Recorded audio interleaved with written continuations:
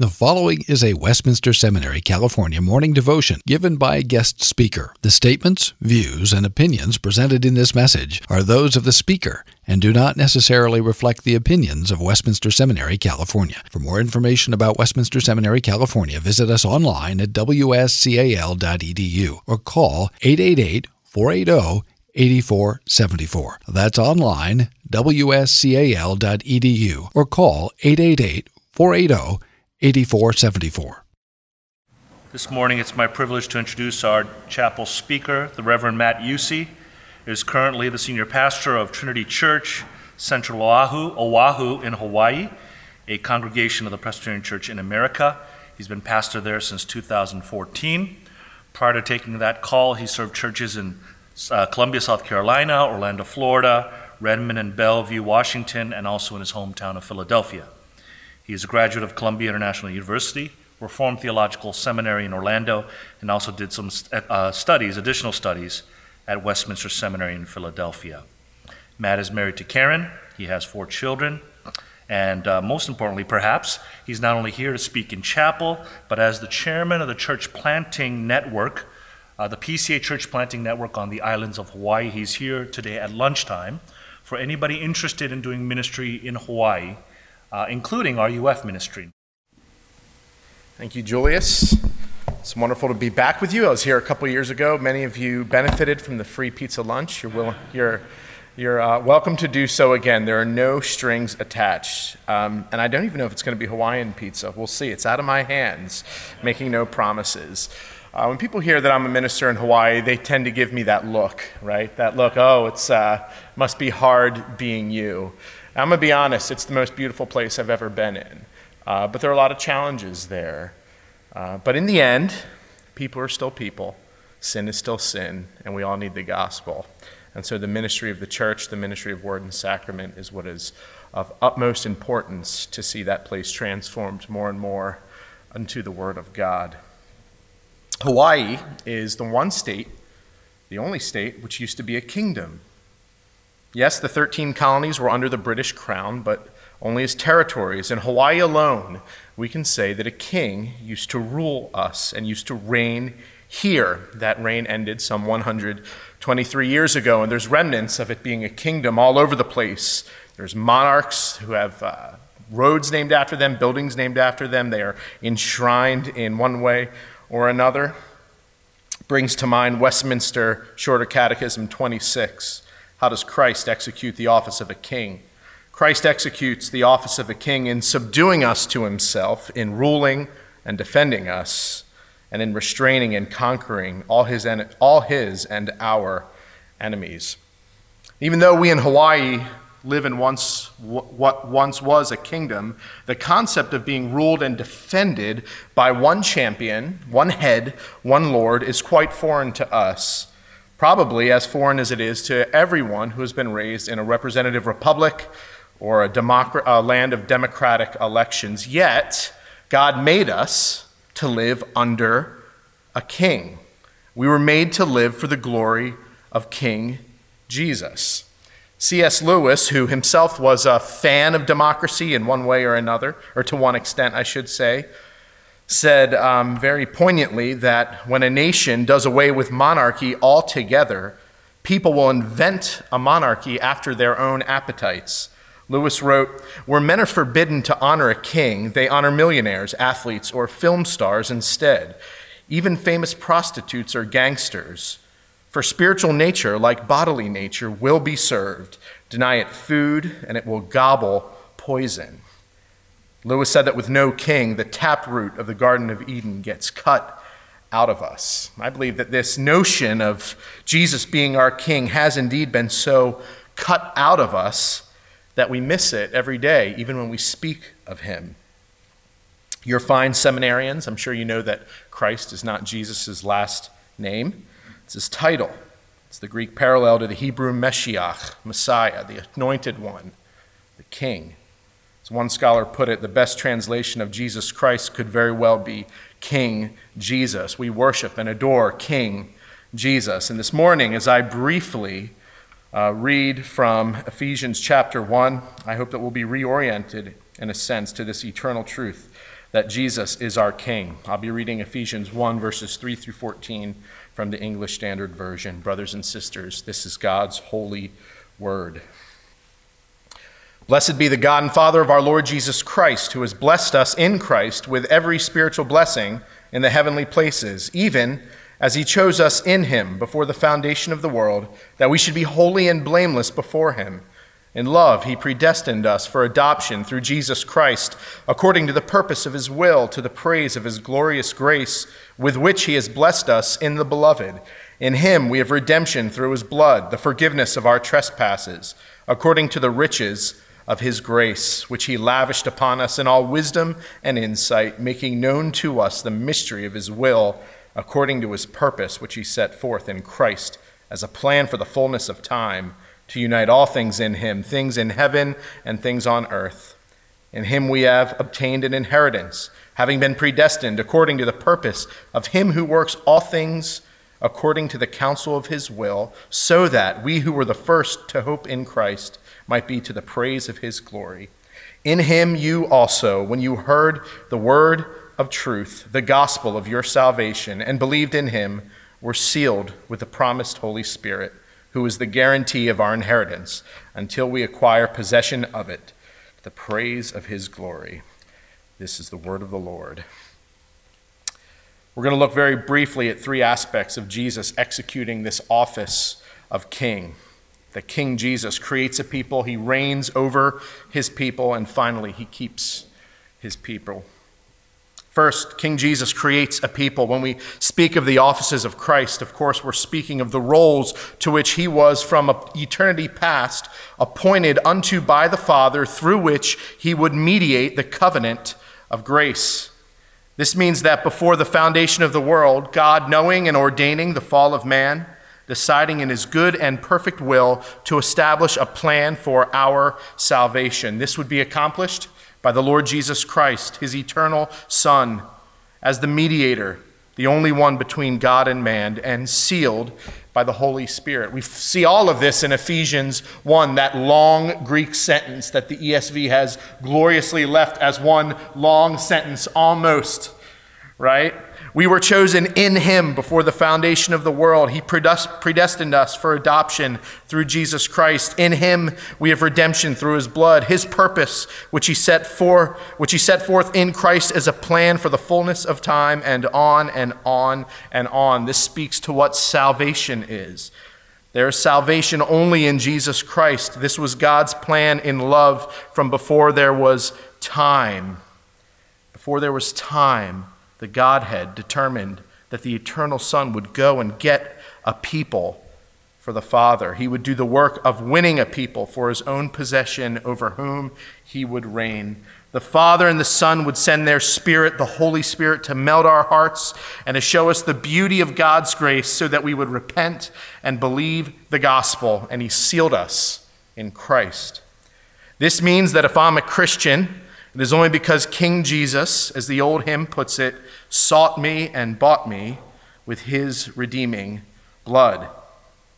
This ought to work in us a humility that is noticeable to people who know us.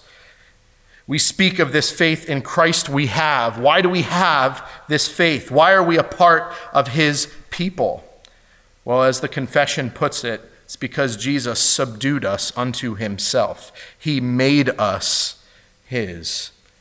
One of the great temptations we fall into is to actually think that we somehow are better than others, that we were somewhat more sensitive, intelligent, humbler, so that God chose us. We wouldn't put it in those terms, would we? We tend to think that we are a little better, that maybe God is lucky to have us. But Jesus is the King who subdues our hearts. He's the one who creates a people as king. But he also reigns over his people. At the time of the New Testament, the Caesars claimed the titles the Son of God and Lord Caesar. His status was of emperor, representing the heavenly rule on earth. And upon that backdrop, the epistle writers describe Jesus to be the true eternal Son of God. And it is he and not Caesar who is Lord, who reigns over the earth. But how does he reign? What does his reign look like? Well, for our brief purposes this morning, as we consider the church, we would say that he administers, as a king administers and organizes his people all over the world into churches, giving as gifts pastors and elders to serve and to build up his people. He gives the word and sacraments to feed and establish and strengthen his people. He gives his spirit to intercede and to convict and to comfort and to assure. This is all the work of King Jesus. He is reigning, he is administering. We Presbyterians are known for taking vows kind of seriously, right? When a family becomes members of the church, or when a child takes communion for the first time, or when church officers are ordained, or pastors are installed, or people are baptized, we make certain vows and we recognize that. Why? It's because King Jesus is reigning. It is not just something good that we have decided to make a big deal about. No, it is the living, reigning King Jesus doing what he said he would do. He said, he promised, I will build my church and the gates of hell shall not prevail against it. It was a promise. And his promise is being fulfilled in the church. And I believe, as I'm ministering on this beautiful rock in the middle of the Pacific Ocean, that my fuel is that King Jesus is reigning here. He is building his church in our midst. I am not just doing something because it seems good. It is actually a work of the King who reigns. So King Jesus reigns over his people. Finally, King Jesus keeps his people. When we speak of Jesus as our king, we are not primarily speaking of his reigning and ruling over all things in creation. Though that is true, it is certainly true. He is sovereign indeed, without qualification. He rules the universe. He rules the sparrow. He rules everything. But we are speaking of him as the king of his own people. He is the king and head, the royal head of his church. His kingdom now is a spiritual kingdom, not one with walls made of stone, but consisting of his people all the world over. Now, why is this significant? Why is it significant for you? Why do you need to know this distinction? Well, as Louis Berkhoff wrote, the kingship of Christ over the universe is subservient to his spiritual kingship. His reign over the rock and the trees and the unbelievers and the weather serves his kingship over us, over his church. Berkhoff wrote this: God invested Christ with authority over the universe so that he is able to control all powers and forces and movements in the world, and can thus secure a safe footing for his people in the world and protect his own against all the powers of darkness.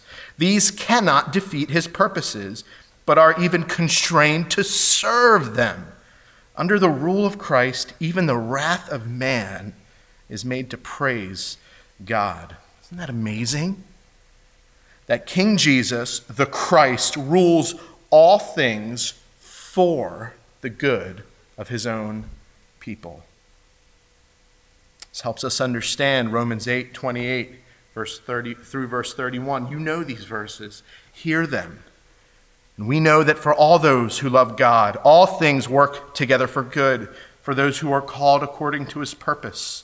For those whom he foreknew, he also predestined to be conformed to the image of his Son, in order that he might be the firstborn among many brothers. And those whom he predestined, he also called. And those whom he called, he also justified. And those whom he justified, he also glorified. What shall we say to these things? If God is for us, who can be against us?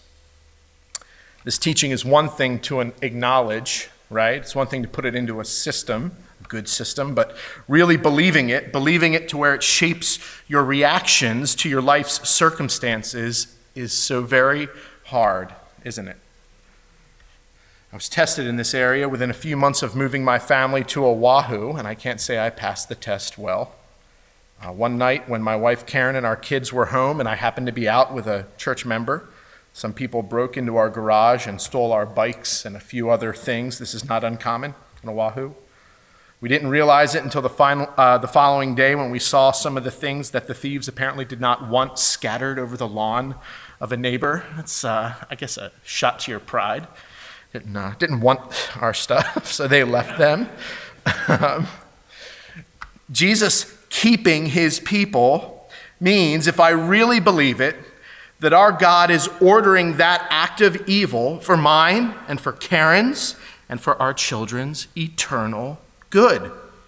He is for us, and he is working this robbery out gloriously to make us cling to him over all things. So his kingship over all things for the universe is subservient to his kingship over the church. Berkhoff again. The idea that Christ now rules the destinies of individuals and nations in the interest of his blood-bought church is a far more comforting thought than the notion that he is now a refuge on the throne of heaven. Do you see the comfort in this? King Jesus keeping you does not mean that he distracts you from the hard things in life with whims of heaven and harps, but rather that he is controlling all things now to ready you for himself forever. He reigns, and his reign is for you and for your good. And he is all power. Brothers and sisters, Jesus is your king. As I conclude this brief devotion considering his work as our king, I'm reminded of the cruel yet beautiful irony of the final moments of our Lord's life on earth. He was put on trial by the jealous leaders of the Jews. They used the idolatrous Roman belief that Caesar was the only king, the true Son of God, as grounds for their accusations against him. Upon questioning his kingship, Pilate, against his own conscience and desire, handed the king of creation over to be killed, and he let them. He went willingly, because in order for the king to create a people for himself, he had to make them worthy. The only way he could make them worthy was to lay down his life for us, imputing to us the righteousness that has been his from all eternity. Now just listen, and this is how we're going to end. Just listen to how your king did it. This is how your king made you a people. It's from Matthew's gospel account. Then the soldiers of the governor took Jesus into the governor's headquarters, and they gathered the whole battalion before him. And they stripped him and put a scarlet robe on him, and twisting together a crown of thorns, they put it on his head and put a reed in his right hand. And kneeling before him, they mocked him, saying, "Hail, King of the Jews." And they sat down and kept watch over him there. And over his head they put a charge against him, which read, "This is Jesus, the King of the Jews." So also the chief priests with the scribes and elders mocked him, saying, "He saved others, he cannot save himself. He is the King of Israel. Let him come down now from the cross, and we will believe in him." This is how your king subdued you unto himself. This is how he keeps you in his reign. This is how he defends against attack and accusation. He pleads the merit of his blood forever for his people. This is the message that transforms every sinner who will ever be converted unto Christ into a child of God. It is the power and fuel of ministry in Hawaii and the world around. Believe in him, hide in him, rest in him. Let's pray. Lord, we confess to you that all too often we don't think of you, we don't rest in you as being the one who reigns, who is seated on the throne of heaven, the earth being your footstool, who is doing all things according to your gracious promise to keep us until the end, to work in us, Lord, more and more sanctification until that great day. We confess to you that our eyes are all too often our ultimate guide, our feelings even more so, Lord. And yet you will keep us, King Jesus, until the end. For you are the God who subdues and defends and defeats. You are the King who keeps his people. Help us to believe in you with greater confidence In Jesus' name, amen. Copyright 2016, Westminster Seminary, California. All rights reserved. You are permitted to reproduce and distribute this material in any format, provided that you do not alter the wording in any way and that you do not charge a fee beyond the cost of reproduction. For web posting, a link to this document on our website is preferred.